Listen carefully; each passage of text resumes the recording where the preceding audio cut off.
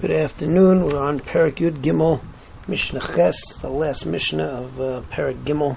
And the Mishnah over here talks about flax combs and wool combs as to when they remain b'teres kli, that they're still makabel tuma.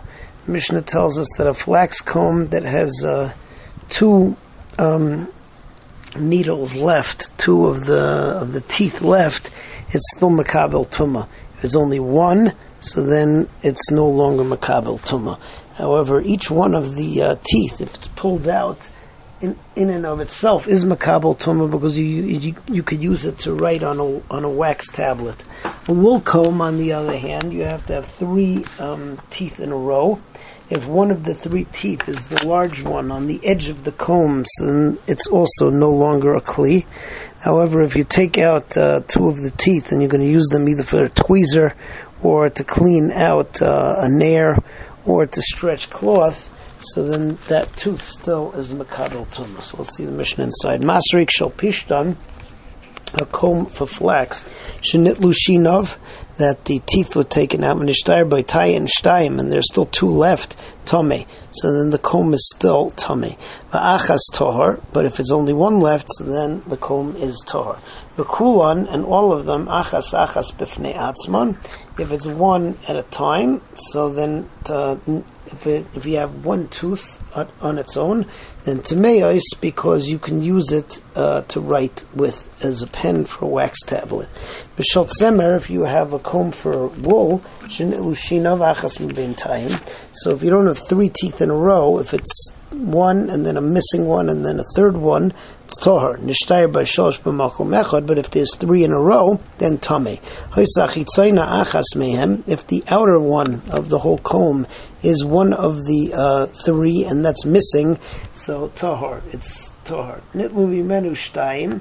If two were taken and vason maketes and use it as a tweezers to meyos, they're tameh. Va'achas, if you have one, v'tkinu a nair, and you use it to clean out a nair, or lemituach, or to stretch fabric, so then tameya, it is still makabel tuma. Okay, moving on to the 14th parak of Kalim. Over here, we're talking about metal kalim that are broken, and we want to know what the shear is, that it still retains its shem kli, and these are clay kibbles, so it has to have the original use. If it's a pail, as long as you can still fill up water to drink, a kettle, enough that you heat up drinking water, a pot called the mecham, so the shear is the size of that you could fit 2 selah coins in there. A pot called a lefes, which is a large pot which is used to wash dishes, as long as it can hold kitanias, types of bottles. The kitanias, which are also metal, has to be able to hold prutais. Any jars which were for wine or for oil, so if they still could be used to measure wine or oil, the Tanna Kama says that they're still makabel tuma. Rebbe Lezer says that you don't need that as long as they can hold prutais, so they're still makabel tuma. Rabbi Akiva over here adds an additional halacha over here. Metal kalim, he said that if they never had a cover, that does not prevent them from getting a shem kli and they're makabel tuma. But if they were never smoothed by the craftsman, that's considered to be golmei kalim, and it's not makabel tuma. Let's see Mishnah Aleph inside. Klei matachis, metal kalim, kama hu shiurim, what's the shear? Hadli, a pail, kedei l'malais by, enough that you could fill up water. Kum, as a pot to heat water, kedei lecham by, that you can heat up hot water. Mecham, kedei lekabel sloim, that it can hold 2 selah coins. A lefes, which is to wash the dishes, kedei lekabel kitainis, so that you'll be able to put these jugs inside and wash them. Kitainis, kedei lekabel prutais. The kitainis have to be big enough that you can put prutais in.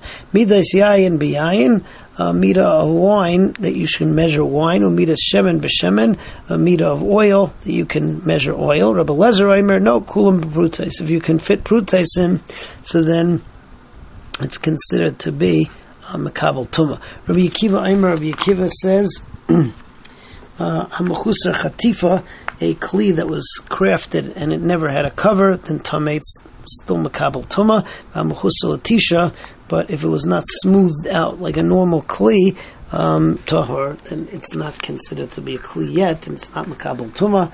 Bez Hashem, next time we continue with Mishnah Beis.